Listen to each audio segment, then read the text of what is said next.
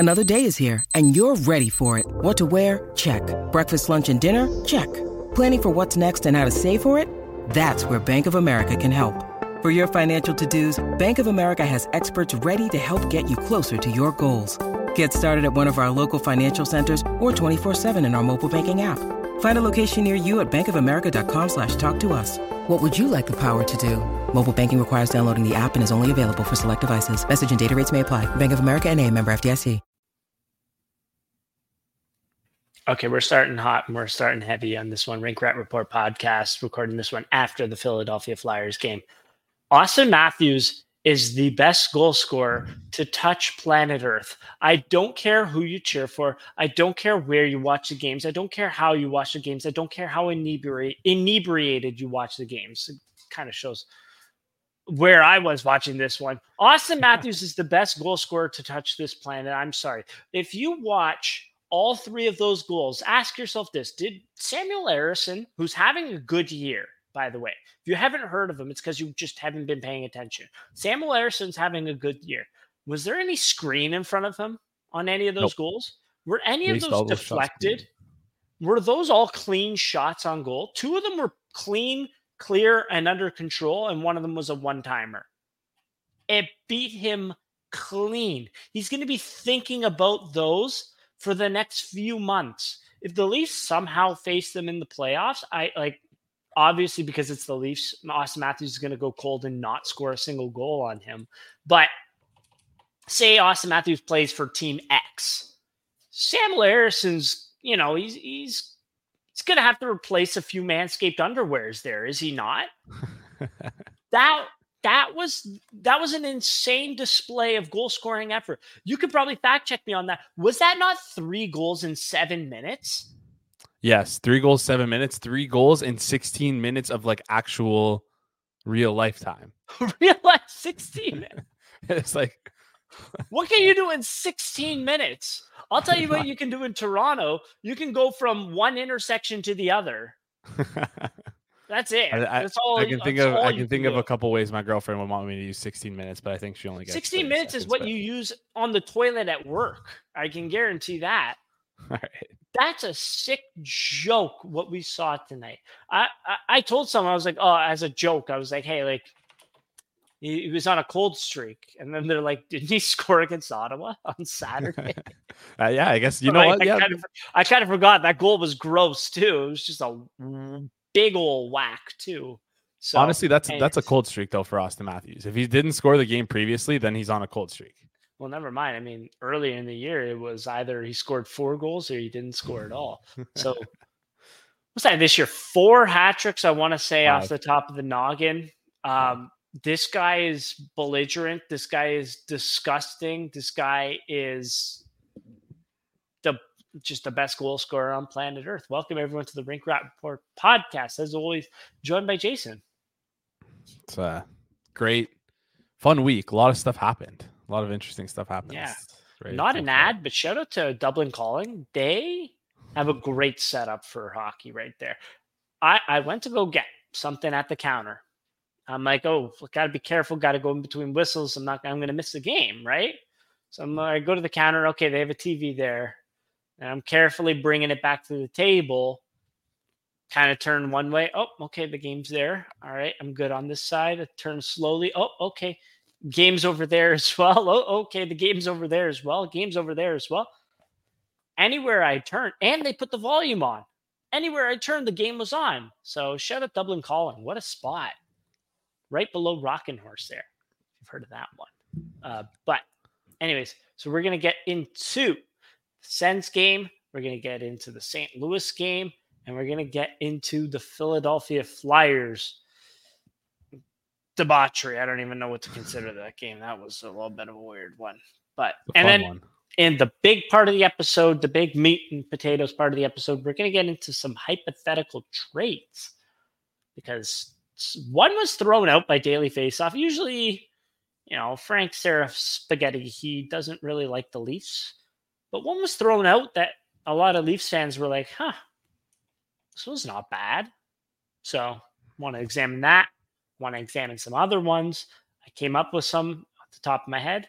But first, before we get into all of that, I want to give a big shout out to our friends over at Manscaped. 2024 is here in full swing, and that means it's time for a New Year's resolution check-in with our friends at Manscaped. Newsflash, it's never too late to level up your grooming game and keep your bush tamed. Manscaped's new Lawnmower 5.0 Ultra is every man's cheat code to look good, feel good, and turn the page on confidence this year. Whether you're going for a trim or that clean-shaven look, this trimmer has you covered. Trusted by over 10 million men worldwide, now is your time to get a grip on your grooming with our exclusive offer. Go to manscaped.com and use the code RINKRAT, that is RINKRAT, for 20% off and free shipping. The ball has dropped, but don't drop the ball on your balls. I thought they would use something more clever, but they just said balls here. How's your New Year's resolution holding up? That's what they ask me. I know they want to say, yeah, my balls are squeaky clean. Thank you to our guys at Manscaped, and thank them for sticking with us for so long. They're actually fantastic. So let's get into it. Do you want to talk Riley suspension? I know we record at like the awkward time. The most awkward part about recording once a week. Probably should have done one on Sunday. Didn't have time. Sorry. But the most awkward time, like you record middle of the week, something happens on the weekend. By the time we come back to the mic, it's old news. So Morgan Riley, 5-game suspension for cross-checking Ridley Gregg. Deservedly so. It's currently being appealed by Riley and his team in New York in person. Jason, too much or too little? Real quick. We'll give it 5 minutes. No, honestly, I'm down to talk about this for even longer if we have to, because it's going to be recent news again if the suspension gets if and when it gets reduced, because it's crazy. Like, I'm sorry, it's obvious from the video that it rides up the shoulder into his head, which is like, we've seen that as an explanation before, that like if the intent is to hit the shoulder and it rides up, they don't treat it as drastically. Correct. You want to hear what the video explained it as? What? We understand Morgan Riley's defense that it hit his shoulder and went up to his neck. However, it shouldn't have been that high anyways. He had time to.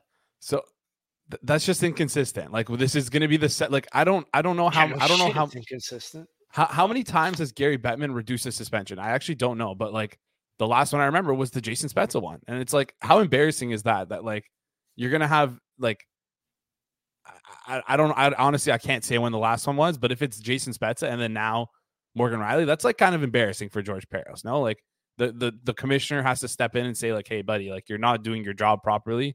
Like, be more unbiased and fair in these rulings, because it was a 2-game reduction.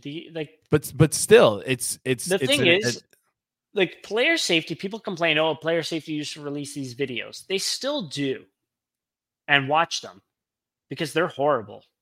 They're awful. If you compare them, like if you actually start watching all of them and compare them video to video, they just pick and choose what the hell they choose. Oh, this happened in this play. Ooh, the puck was way, way over there.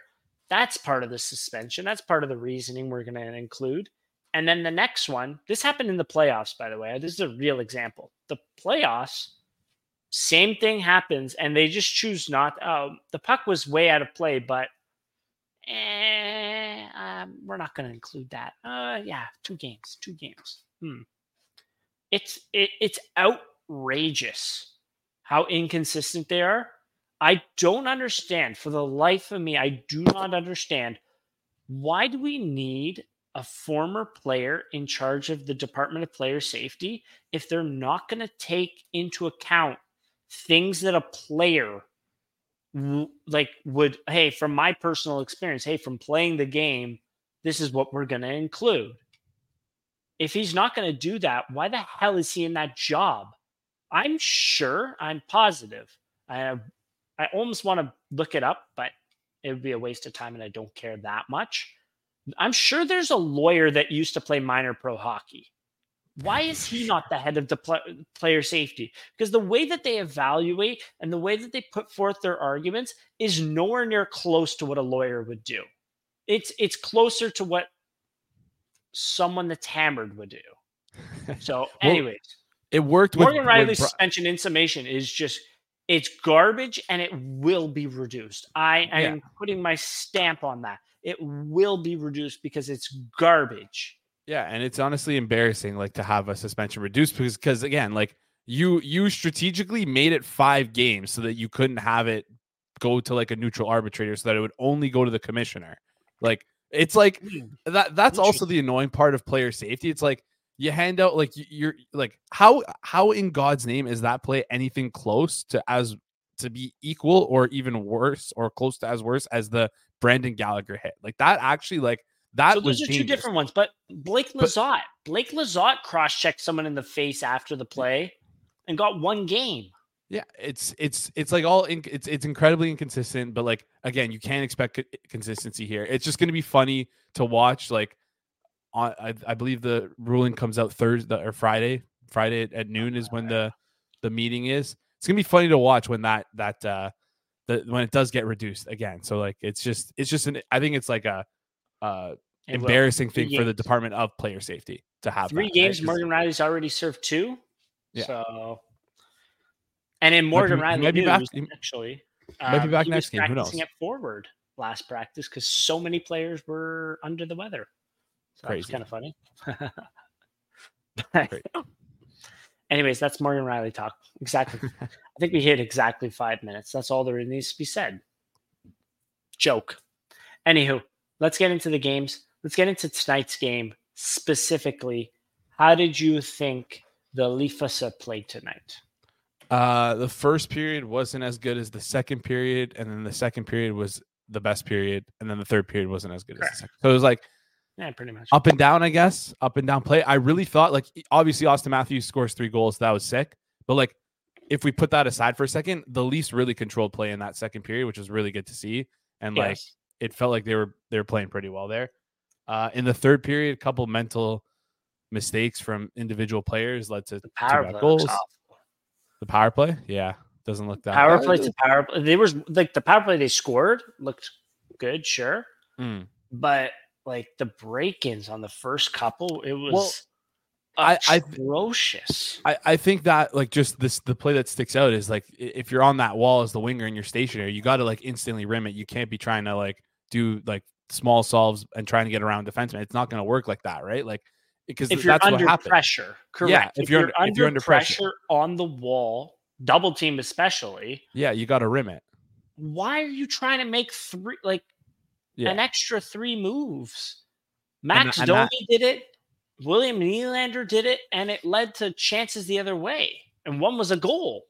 Yeah, and that's not like the design of the break-in is that if the forward breaking in the puck, it receives pressure, you bump it to the guy on the wall, and then the guy on the wall makes a decision whether to skate it in or rim it, or like, I don't think it's ever the right decision to try and like use your hands to make a solve there.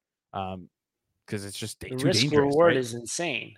Yeah, it's just too dangerous there. But like, I feel like, I don't know. I feel like I've seen that happen a little too many times where it's worked. So maybe I doubt that that's like the idea behind it. Because if you like, yeah, I don't know. That's also just how the break-in works, right? It's like, if you're pressured when you break in, you got to pass it off. But that person who receives that pass has to make the right decision. I think the wrong decision was made. Make a hockey decision, right? Yeah. Like, it's really not that hard. Like Max Domi on that first goal, I was amazed because he was under pressure by one guy. He was able to kind of get out of it. I was like, ooh, that was surprising. Like, get it in, just throw it anywhere, bud. Like, you're under pressure from a second guy. He tries to make another move. Like, I understand you played 18 minutes last game. That shouldn't inflate your ego that much, because then the puck just goes back the other way. Chance from Travis Konechny, I think it was, off the inside of the post, and then Travis Sanheim was wide open in front of the net because I don't know why, but yeah, the power play really, really struggled to move the puck into this. Like, that's something, even when the power play wasn't that good, remember there was a stretch. They went on a decent little stretch of not scoring any goals, the break-ins were always solid. The break-ins were always crisp. Tonight, it was god awful for a lot of it. Somehow they ended up with the power play goal, but I mean, that's just Austin Matthews.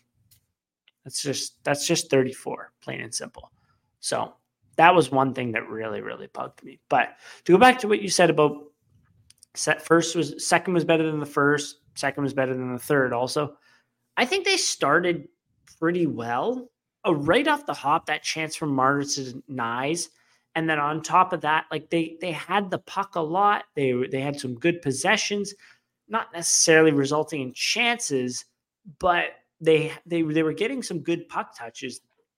And then they get that power play, and then they get scored on the power play, and then the rest of the period is spent in their zone. So I thought that was kind of a weird like momentum shift. I mean, wouldn't you think, hey, you got possession, you have the possession numbers behind you, you got a power play. Where do you think the game's going to shift? And then it's just, the other way. Oh, you turn. So that was kind of weird to me. But I definitely agree with that. The second was their best period. They played very, very well. And Austin Matthews just willed his way to a victory tonight. I will say this. Tyler Bertuzzi made a little video about how snake bitten he is. He had a really, really good chance. That offensive zone penalty just not, wrong place, wrong time. Like, can't do that. Oh, and he sat. I don't think he played a shift after that. Nice. Yeah. I don't think he did. I don't think Nyes did. Yeah, Nyes and Bertuzzi both sat. Nyes after the first goal obviously sat, and then Bertuzzi was on the next shift after that first goal, and then he didn't play again. Important to note that both William Nylander and John Tavares on his line obviously played after that, and same thing with Matthews and Martin, who were on Nyes' line as well. So, do you mean first goal, like the first goal of the game? Sorry, first goal of that third period, second goal of the game for the Flyers. Sorry. Okay, yeah. That's what I meant. Like the previous goal, the second goal, and then the third goal, because the third goal was from the Bertuzzi penalty. That makes sense. But obviously not great. What did you make of I guess this wasn't a great interpretation of that Robertson Domi Bertuzzi line. Also, the lines were kind of all mixed up all game, so it was like hard to because you benched two wingers. Yeah, how many wingers do you have really? Bertuzzi didn't play for like a long stretch. It looks like when I'm looking at his shift chart now. But anyways, sorry. What did he really do? I mean, he had that one chance, but I mean, tough game for them. I was very happy that they were put back together because they had such a good game against St. Louis. But that's the thing. Like, I was arguing with some, like, they were like, oh, the Leafs look like they have some good jump tonight. They look like they're trying hard tonight against St. Louis. I think St. Louis just looked like shit. Yeah. I'm sorry. St. Louis did not forecheck at all. That's where the Leafs' main weakness is. If you forecheck their D, they can't move the puck out very, very well. If you don't, then the Leafs are going to absolutely just slap the shit out of you, plain and simple, especially if your neutral zone D is not very good. Yeah. So I was just like, okay, like Brody looked great last game. Like everyone looked fantastic. They gave up 15 shots. They didn't have $33 million worth of players in their roster. But St. Louis just showed up and shit the bed, I got to say. No, right? Yeah, I was at that game and I was watching it live and I was literally saying the exact same things that you're saying. Like, and I checked. I thought I wasn't sure if we were texting each other during it. We weren't. So it's like you saw the exact same things that I saw. They were so soft on their forecheck, the Blues, and they were just giving the team the neutral zone when their best, the Leafs' number one defense in this year is not playing. Like, you're just giving it away for free. It was crazy. I don't know if it was tactics, if they were tired because they were in Montreal the night before. Like, what? I don't know what it was. I have no idea what it was. Maybe they wanted to play it soft and their video coach needs to be fired. That's a tactic if Paris, Texas is in the cards the night before. Oh my God. Terrible. I can say for sure they weren't in the city the night before and they left the night of. So it's not even like they got to spend a night in Toronto. So I think they were in a whole game. They were, yeah. Like I think were they on a back-to-back, or maybe they were in Montreal the night before? That's Like, supposedly that was supposedly the hottest team in the NHL. They were winning all these games. They're 8-2 or whatever in their last 10. I actually haven't checked. I have no idea. They looked horrific in that one. They got a couple rush chances, but then like they flubbed off their own stick, got interrupted, this and that. Like, I know the Leafs didn't have much in their lineup and they looked pretty good, but St. Louis at the same time looked like complete shit. Yeah. That's just my No. 2 cents. The No, Flyers looked a lot better. The Flyers play. That's a team. Beginning of the year, I would have told you they're going to finish quadruple last place because I didn't think much of Sean Couturier, who might be hurt. Who knows? Hopefully not. Fingers crossed. But that team, we looked at the numbers before we went on air. The Leafs had the Corsi 4 advantage in this game, which means shot attempts. They had more shot attempts than the Flyers. But the Flyers had more quality chances, more actual shots on goal. Why is that? They felt like they clogged the middle of the ice very well, and they forechecked pretty good on the Leafs D, and they didn't. It wasn't easy exits. That was a tough win for the Leafs, and they got pretty lucky that Austin Matthews got time and space with the puck because we all know how that works. Yeah, no, they've been crazy good this year. It's weird to see. So, good for them, I guess. I don't know. It's the Flyers. I didn't bet. Spot, right? I didn't bet their regular season win total unders. Their total points. Have you already lost that one? It's not, but it's going to lose I'm like 10 points away from losing that. So it's not good. It's already like having it being a loser, like 60 games in the season is never good for your confidence. Right. So that was, wow. Yeah, that was a bad one. Anything else you want to touch on for the Blues or the last 3 games here? From the last few games, the Blues game, like Bobby McMahon hat trick, which is an awesome story. I mean, when you look at it, he was supposed to be a scratch in that game, but then Marner and Tavares went down with illnesses, so he was able to get back into the lineup. 3 goals, like what else can you say? That's just awesome to see. On top of that, the Blues game, I mean, the Bertuzzi Domi, it's just so interesting to see the contrast of, like, I want to say that the common denominator behind it is Domi Robertson from game to game. Yeah. Because of their speed.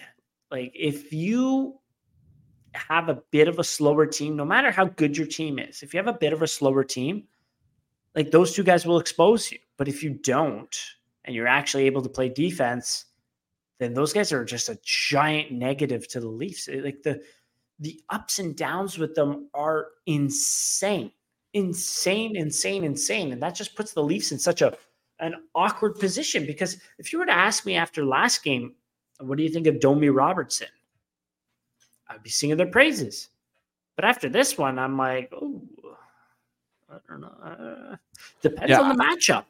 That's a good point. It does depend on the matchup. And Robertson felt like wasn't that good tonight, but it feels like the last 2 games he really stuck out to me. Yes, he was good. He was good. But you're right. It could be like a matchup dependent thing where just depends on the opposing forward lines that he gets, like you said, matched up against.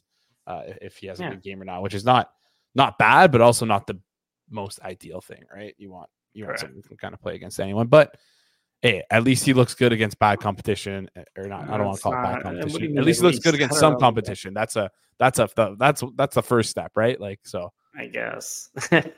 I will say this: the Ottawa game was extremely disappointing to lose that one. Yeah, it was just a couple big defense. Like, the Leafs gave up the big error, I will say, in those ones. Yeah. Riley throwing it into Marner's feet and then skating straight up the ice. Shout out to Sportsnet for giving us the absolute worst camera views of that goal I've ever seen in my entire life. I have no idea what happened in the neutral zone, and thank you for that. But there was that goal, which just timed space for Ottawa. Oh my God. And then the Tarasenko goal, where it was Lagesson chipping it to nobody, at the other team's blue line, from center to the other team's blue line. I have no idea why he did that. And then not being able to get back. On top of that, Domi not back checking hard enough. Just like big errors. But I thought overall the Leafs had the better chances in that one. They had more chances. Like, it just felt like what I've been saying post All-Star game. Their goalie gave them more saves than what our goalie gave us, right? And that was the big difference. On top of that, the Leafs didn't get one single power play, so that killed them. McCabe high-sticked on one of Ottawa's, right before one of Ottawa's goals. I'm not going to complain about that, but that was horse shit. Yeah. And then on top of that, then the Leafs had a goal taken away from them. So when you look at it line by line, Matthews' line played awesome that night. 2 goals for. Marner was on for one of them, whatever. But the second line had 3 great chances in the first. Nothing after that, unfortunately. And they were on for 2 goals against. So, okay, that sucks. Third line was on for 1 for, 1 against. Kind of evens it out. They had the majority of the chances in that one. And then fourth line, who cares in that one? Yeah. Right? Yeah. It was a back and forth game. I thought the Leafs had the edge in that one. Martin Jones played okay. Maybe one of them should have been had, but it wasn't a brutal game overall, I would say. Yeah, yeah, that game's almost already out of my mind already. I was going to say something, but I completely forgot about it. So, yeah, it is what it is. It was an interesting one. I thought that, I don't know. Anyways, could have went either way. Noah Gregor's offside by an inch. Yeah, that's I think I was going to mention. Was the difference between 2-0 and 1-1. Yeah.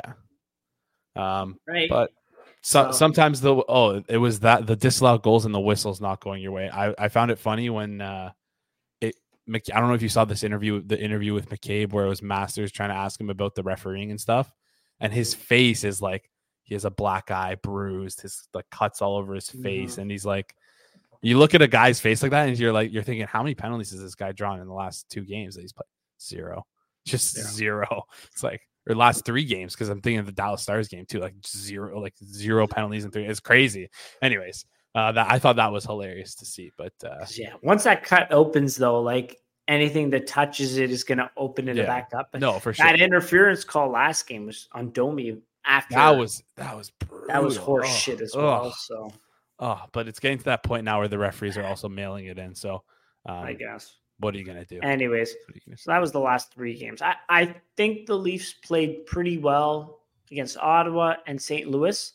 I'd give Philadelphia the edge in this one. I thought they played better. I thought Samsonov actually had to make more than a few good saves in this one. The Leafs' chances that they got were kind of they missed. So I would definitely give the edge to Philadelphia in this game. And I'd say, hey, Samsonov, hey, thanks for, hey, there you are. Thanks for coming out. What a game. So, yeah, that was my thought on that. Yeah. So those were the games from this past week. Do you want to get into a little bit of hypothetical trades? Yeah, but before we do, I want to talk about some hypothetical scenarios where Matthews could win the Hart Trophy this year. Currently, right now on DraftKings, he's priced at 12-1 to win the Hart. And I mean, you got to think if he scores 70 goals, he's got to be in the conversation for the Hart there. I don't know how you do that. So, anyways, just wanted to bring that up from DraftKings Sportsbooks. We know hockey moves very fast, but with DraftKings Sportsbook, an official sports betting partner of the NHL, you can score faster than anything happening on the ice. This week, new customers can get $5 and get $200 instantly in bonus bets. Like I mentioned before, Austin Matthews, 12-1 right now to win the Hart. I mean, if the team does well and Austin Matthews scores 70, I don't know how he's on the conversation, but yeah, go check out all the odds available from anything from hard odds, Rocky Richard odds, Vezina odds, even to team futures, who's going to win the Stanley Cup, regular season point totals. All that fun stuff is available over at DraftKings.com. Download the DraftKings Sportsbook app with code THPN. New customers can bet, get $5 on the NHL to get $200 instantly in bonus bets. Only on DraftKings Sportsbook with code THPN. The crown is yours. Gambling problem, call 1-800-GAMBLER or visit www.1800gambler.net. In New York, call 877-8-HOPE-NEW-YORK or text HOPE-NEW-YORK 467 369. In Connecticut, help is available for problem gambling. Call 888-789-7777 or visit ccpg.org. Please play responsibly on behalf of Boot Hill Casino and Resort in Kansas. 21 plus, age varies by jurisdiction. Void in Ontario. Bonus bets expire 168 hours after issuance. See dkng.com/hockey for eligibility and deposit restrictions, terms, and responsible gambling resources. NHL and NHL Shields are registered trademarks of the National Hockey League there. So just a quick shout out to our sponsors over at DraftKings. Use code THPN. Yep.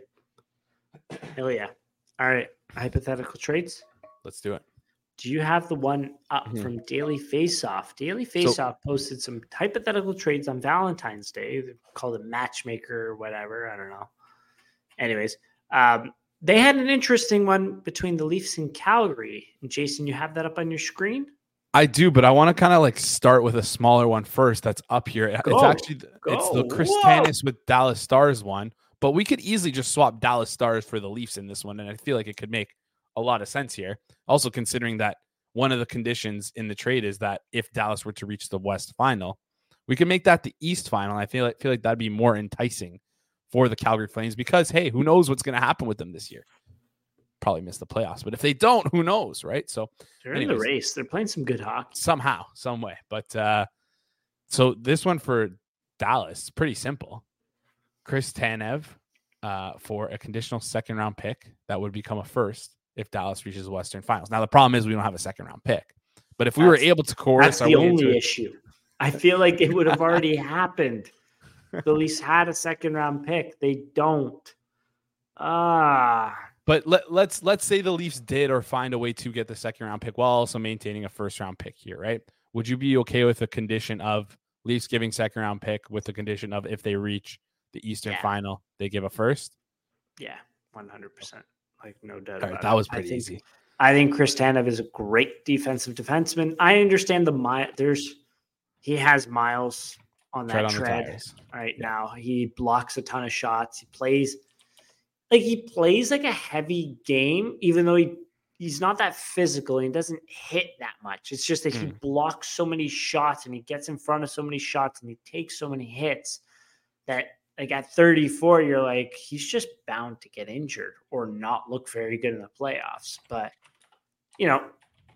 that's part of the gamble right there. I think Chris Tanev would complement the Leafs decor fairly well right now. So I would do a conditional second, turns into a first if you make the Eastern Conference Finals.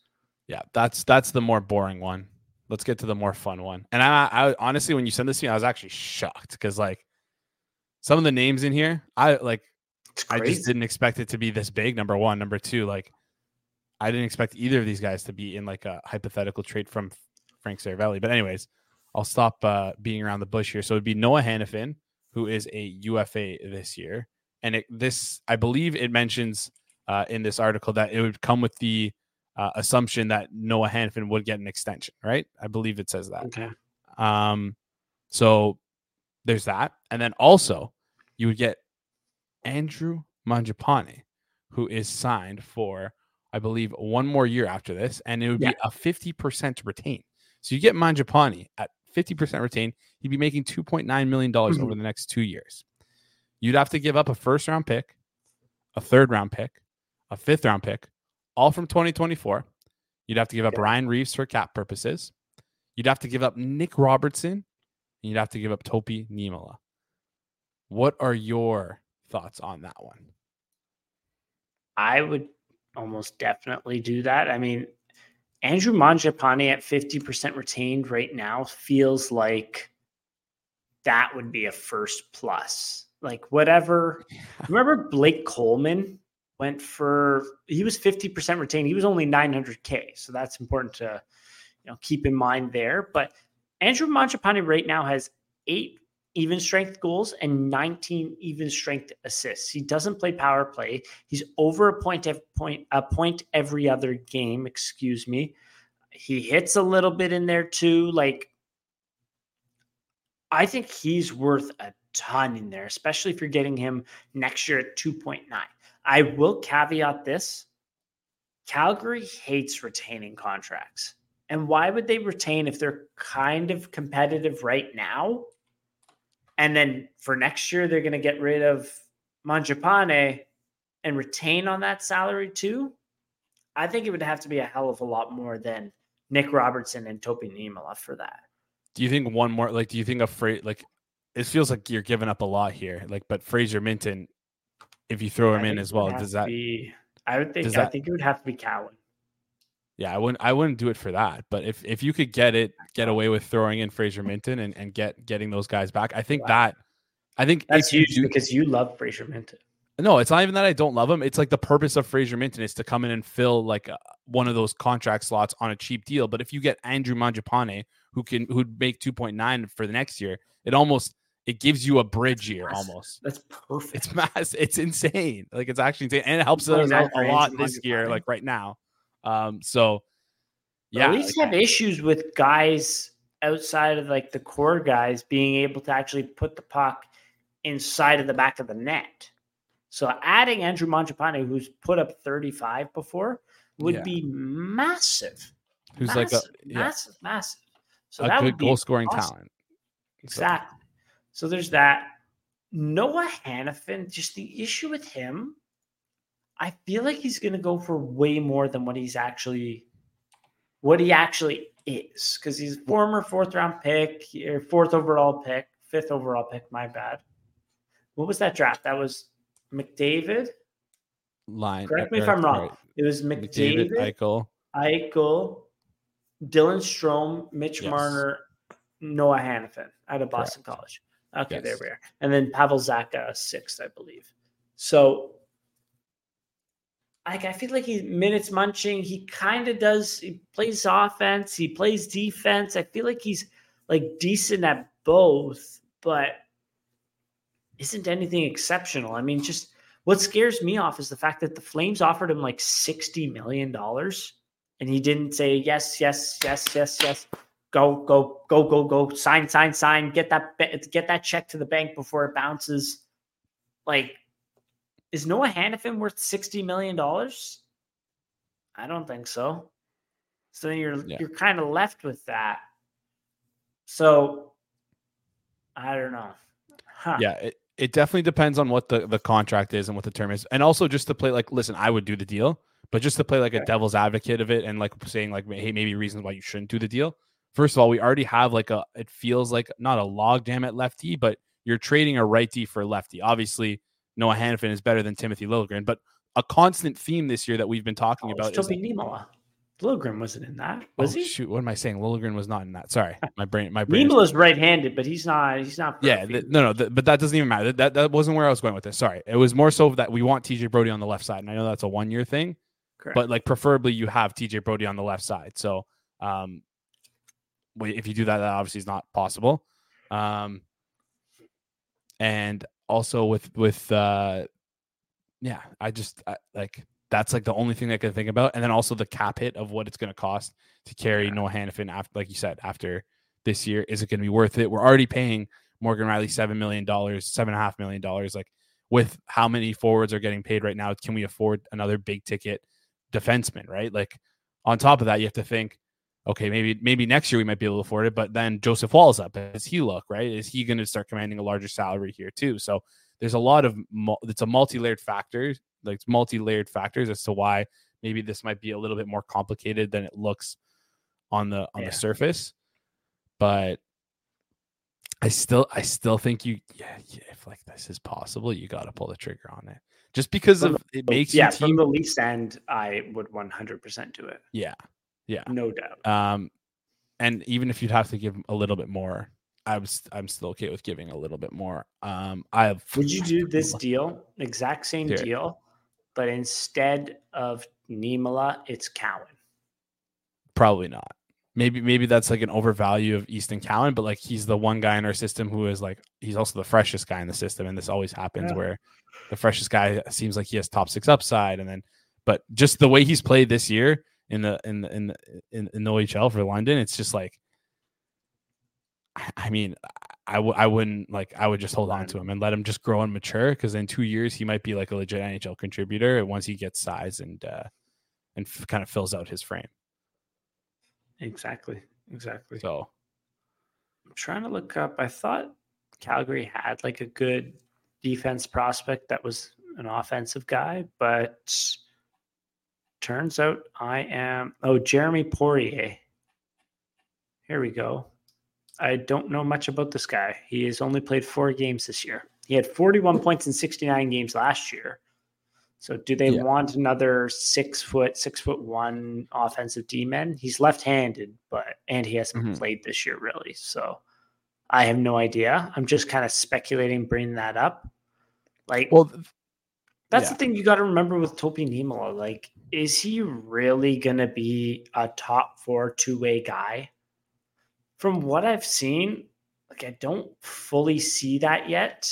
Maybe he needs time to season, but I'll continue to watch. I'll continue to be unbiased and just bringing forth some questions. You know what I mean? But anyways, so the original trade, can you repeat that one more time?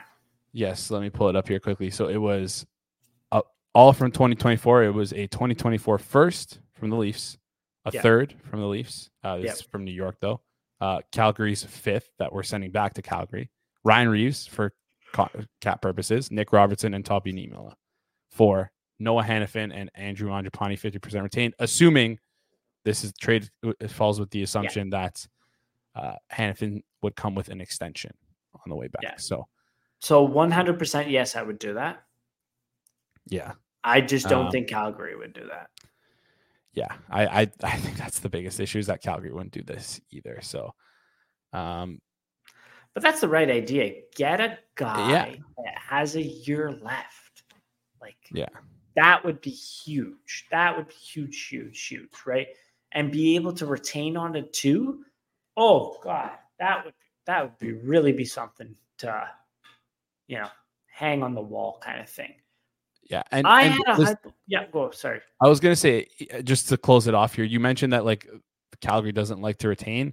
Like if they're getting rid of Hannafin, Tanev, and Mangiapane, I think they would retain one of those. Like they would retain Mangiapane just for like, it's only one. You still have 2 more next year. It's not like this team already, I don't even think, is capped out. Like, they have a little bit of cap space here, and they're carrying like a lot of players, so they're carrying the max amount of players you can have. So it's like like cap is not like an issue for them, right? Like they could make it work. No, if they but wanted to. Actually spending money kind of is. That's right? that's a thing, right? So so I had one that I came to the table with. Let's hear it. So apparently the Nashville Predators, they have this goalie named UC Saros. Doesn't have the best numbers this year, but is one of the best goalies in the league. I would say top 5. His skating is unbelievable. He's not that big, but he's just the best top 2 skater in the league. Him, Shesterkin, just one of the best in the league. And Sorokin, sorry, I forgot to add him in there too. Nashville's not too keen on giving him the Connor Hellebuck contract that he probably will be looking for. Connor Hellebuck signed this past offseason. He's one of the best goalies in the league. UC Saros is also one of the best goalies in the league. Why wouldn't he look for that contract? Especially cap hit percentage adjusted, right? Nashville's in the rebuilding stage. From what I've heard, from what I read in this article, I forget who it was. I really have to look. I quote tweeted them. You can find them if you want to. So Nashville's kind of they're listening on UC Saros. They're listening. They have a really good goalie prospect. I can't remember his name. The Russian guy, played for Russia for several World Juniors, loved to throw his stick for some reason. Askarov. There we are. He's really making his ways up through the minors too. He's looking really good. So Nashville's listening on UC Saros. 1 year left on his contract. Eligible for an extension in July. Looking for a big ticket. What would it take for the Leafs to get UC Saros? Do you have an idea? Maybe this might be crazy, but do you want UC Saros, right? Like, is that a risk that is worth taking? Is that like He's one of the best goalies in the league? Yeah, I it's just like what would the cost be? Can it fit? I'll tell you. You'd have to send, like, if you do that, you have to send Ilya Samsonov the other way, like 100%, right? Like that's If it's right now, sure. Are you talking about next year? I don't know. Yeah, I just thought in general. I forgot about Ilya Samsonov, but yeah, that makes sense.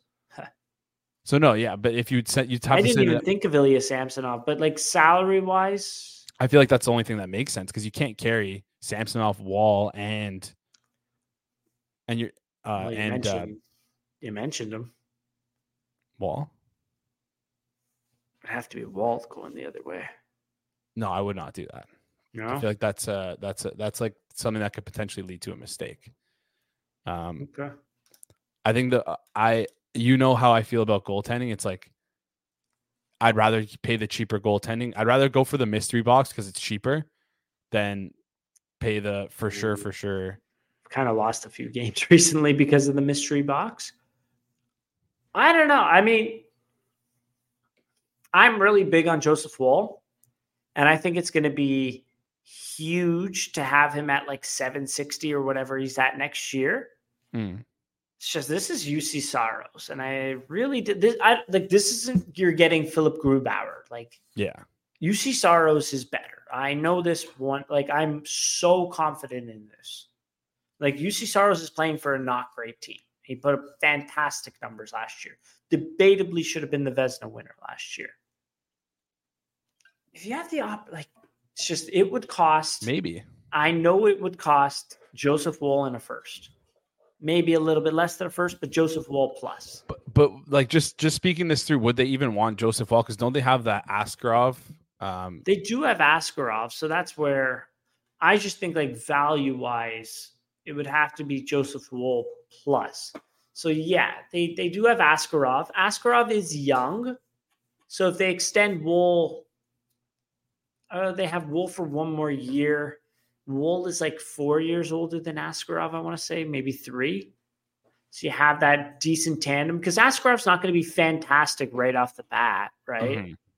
I feel like Woll would be like a good starter, similar to what you remember Frederik Andersen. Yes. Yeah. Andersen was coming right into his own, coming into being a starting goaltender, was like right on the cusp from when the Leafs traded for him, right? It was a perfect timing. Unfortunately, this and that, and we didn't win dick all, but that's neither here nor there. But I'm just in terms of archetypes. So, like, would Woll be like the perfect scenario where he comes in, he plays they're able to extend him a few years, and then Askarov's able to take over after that and be the starting goalie and be the guy. Right. That's why I say Woll. Right. Mm-hmm. Yeah. But again, I don't know how much they would value that. So yeah, I think if the Leafs were to go for UC Saros, it would be Joseph Woll and a first. I would like consider doing these moves in the offseason. I just don't think it makes sense for this season. Okay. I think it would make it would just be too hard to maneuver, I think. You don't know how Woll's going to look after the high ankle sprain. You don't really have time. It's going to be a bit of a gamble when he comes back to rely on him. UC Saros is healthy. I think you would actually have to be paying like a premium to get him at the deadline, obviously. And I think that would make the most sense to me, right? Why would I pay for UC Saros if Woll's going to be okay in the offseason, then you go from there? It is something to think about. Maybe other people disagree, but to me, I was like, that is interesting. And I'm a big Woll guy, but it's something to think about. No, you're right. Honestly, just looking at the numbers, it could be a fit, but again, like I don't think you can make that move this season. I just think that it would be too many moving pieces. Because if you do send Woll back the other way, then you would definitely have to, you'd have to like move Samsonov to another team. Because I don't think like cap wise it would work out, like carrying both him and Woll, him and like Saros and Samsonov. Well, no, you wouldn't. You wouldn't be able to make any other trades, right? or no, 5 million in. Yeah, I guess that would be dicey. I don't know. I didn't even look at the salary cap wise. That's all good. Just something to think about. No, yes, because Saros is, like you mentioned, it's a good comparison, because I also thought of like Frederick Anderson kind of, but like he's almost more established than when we brought in Frederick Anderson. So he's way more established. Yeah. Way more established. Could be interesting. Right? 28, you're gonna get him for 28 to 36. He's gonna be getting paid like 8.5, 9 mil. So Yeah. But then again, people were surprised when Saros signed 1.5 by 3 or 4 years when they had Rene, because it was like, isn't he supposed to be the next guy up? And then after that weird contract, he signed like 5 mil by 5 years. And again, people were like, what the hell's going on here? Who's your agent? Mr. Rogers? Like, okay. So anyways, that was just something that I brought forth that I thought was a little bit interesting there. So, yeah. My other hypothetical trade. If you were to move from hypothetical team A wants Nick Robertson, they offer what for you to actually make the deal happen? Top 4 defenseman. Top 4. Yeah. Like for Nick Robertson straight up? Not for Nick Robertson straight up, but there's no added value to the Leafs of you trading Nick Robertson unless it's for a top 4 defenseman, or if you get like a top 6 winger. There's but like not saying why is that? Because we need that. Need what? Explain. Top 4 defenseman and a top 6 winger. I think that's okay. Like that's the only thing that's the only reason why I would like. That's the only reason why you would trade Nick Robertson is to get that back. Like you wouldn't just trade Nick Robertson to get a pick or something for the future. I think. Mm-hmm. But why is that? You're almost there. Because he looks good. Because he's looked good so far. Almost there. Almost there. Nick Robertson's not going to sign for very much in the offseason. Yeah, that's true. That potentially, he's an up and down winger. Why is he not playing as much as he should? Well, look at the numbers tonight. He was fucking terrible. Fuck, I gave up swearing for Lent. Yeah. Anyways, he's very, very up and down. He's very, very volatile. His paths to the puck in the defensive zone and the offensive zone are terrible. And what do I mean by that? Well, he tries to go for it, and he just tries to go way too hard at it, and he doesn't. And the player with the puck just obviously makes a quick little pivot, and he's 10 miles past him, right? So that's where he gives up too much space, essentially. And he doesn't.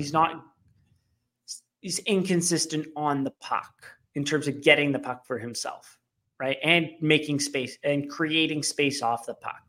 That's his deficiency, right? His deficiency is not, he can't skate. He's not skilled. He doesn't have a good shot. The physical skills are there. The big thing why you want to keep Nick Robertson is because next season you're in a cap crunch. Next season, what the hell is he going to command in restricted free agency? 1.5, maybe. We're feeling generous, 2, not even, right? That's a guy that you can, we'll give you 1.5 by 2. We'll give you 1.5. That's a guy. If you give him 1.5 by 2, would you be surprised if he outplayed that value? He should, considering like if you look at, he's only played 64 games in his NHL career. So it's like even 1.5 might even be generous. Like he might take like a league minimum 1-year deal and just. It's a little light, but. So he's only played 64 games and he has 22 points in 64 games. He got league minimum last year. League minimums for like, I think a little bit above. You're being maybe a little bit above, a little bit. But like, I don't see why he wouldn't just sign his qualifying offer. Like, what would he get more than his qualifying offer? Because if you're him, you don't want term. You want like. Yeah, exactly. Well, it depends on his thought process. It all depends on that. But that's where I see where you're going with this stuff. Yeah. But that's where the Leafs really need that kind of guy where it's like a healthy bet on a younger player still coming into his own that could easily outplay his contract. Yeah. Right? Yeah. That's where you don't want to give Nick Robertson up for a third. Yeah, Nick that Roberts just doesn't make for a any second, sense. it's like No, I wouldn't even do it for a second. I again, like, unless it's for a top 4D or a winger, and I'm not talking like, I'm not saying Nick Robertson is worth a top 4, like 1-for-1 top 4. No, like, that's not what I'm saying. What I'm saying is, like, it just, the value added just for just trading Nick Robertson, it just doesn't make sense. And I think the actual market value of Nick Robertson right now is lower than what the Leafs value to Nick Robertson's value to the Leafs. For sure. Absolutely. Right? Absolutely. So what would you, like, so you're saying a top 4 defensive. So would you do Chris Tanev for Nick Robertson straight up? Even still, like, I don't think I would do that unless it's like, I don't know if you'd even want to re-sign Chris Tanev, right? Like, I don't think that, like, that's dicey. That's dicey for me. Just with all the stuff. Chris Tanev plus he signs for 2 years at 3.5. Then maybe that would make more sense. Maybe, right? Like, it's a maybe. But I'd still be hesitant to do that. And, like, I feel like you could probably get Tanev for that'd be like the best you could get for Tanev, I think. Yeah. You know what I mean? Like the Calgary wise. Anyways, yeah. That's where Nick Roberts, it's an interesting point the Leafs are at with Nick Robertson right now. And I really wonder what they're going to do with it. I think they're going to hang on to him because I don't know what like, if you're trading for him, like, how are you like, oh yeah, I guess we'll take Nick Robertson. You kind of like, what would another GM think about that? What would a fan of another team think of Nick Robertson? Like, oh, we got Nick Robertson. He doesn't play in the defensive zone very much. He's not relied upon very heavily. He's been on the cusp of being an NHL player for 3 years. He's been injured majorly 2 years in a row, but he's got some juice to him. He's got something to him that we've seen, right? So it really is a thinker. Unless you hate Nick Robertson. I don't know. Then in that case, I guess. I don't know. My other hypothetical kind of trade, I guess, would be, what did you think of Sean Walker tonight? I honestly didn't get a good enough look at him. I kind of wasn't really paying attention to him. I should have paid more of attention to him, but I did. I tried. I didn't really. Yeah, it's not like there was nothing that stuck out to me. That's good. That's like usually a good sign for a defenseman, though, right? No negative plays. Like, I tried to just watch watch from the Leafs perspective instead of like watching for Sean Walker. Yeah, it was kind of tough. I agree on that one. I have to. That was an oopsies on my part for sure. That was an oopsies. Like, I tried, but it was tough. I mean, unless you're watching the game solely for a single player or maybe two, it's hard. It's really, really hard to get a good idea of what like a non-Erik Karlsson player really is like. Yeah, and also like I wanted to talk for this episode, talk about the Flyers, like talk about the Flyers game. So it's like I have to anyways. I have to pay attention to every other player on the ice. Yeah, exactly. Yeah, that's a good point. I agree. I didn't see much. I didn't get that great of a look. So there's that. What? I guess my next question, I was going to ask something surrounding Timothy Liljegren. Do you think there's a universe in which he gets traded at the deadline? I don't think so. The same answer is Nick Robertson, but like even like to a greater extent because he's probably more valuable than Nick Robertson right now. He's more developed. Okay. Yeah. Right.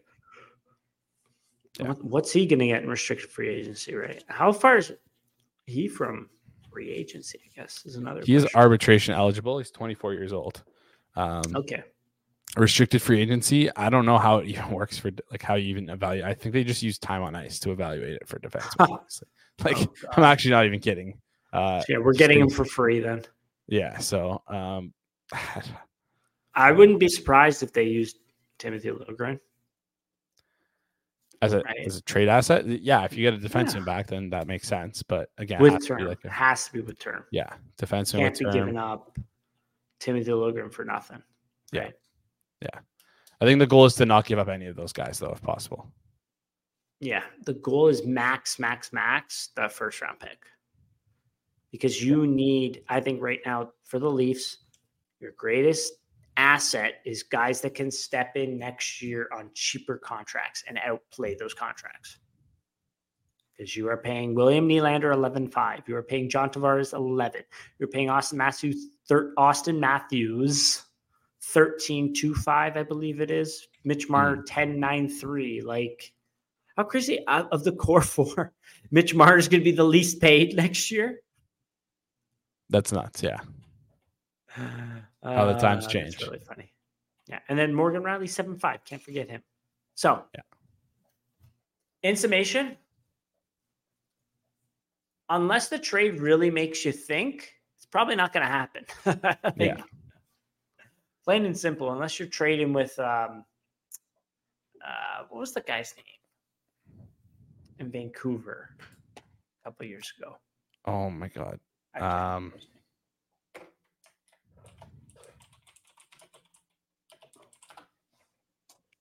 What's his name? Not Gillis. It was Jim Benning. Jim Benning. The GOAT.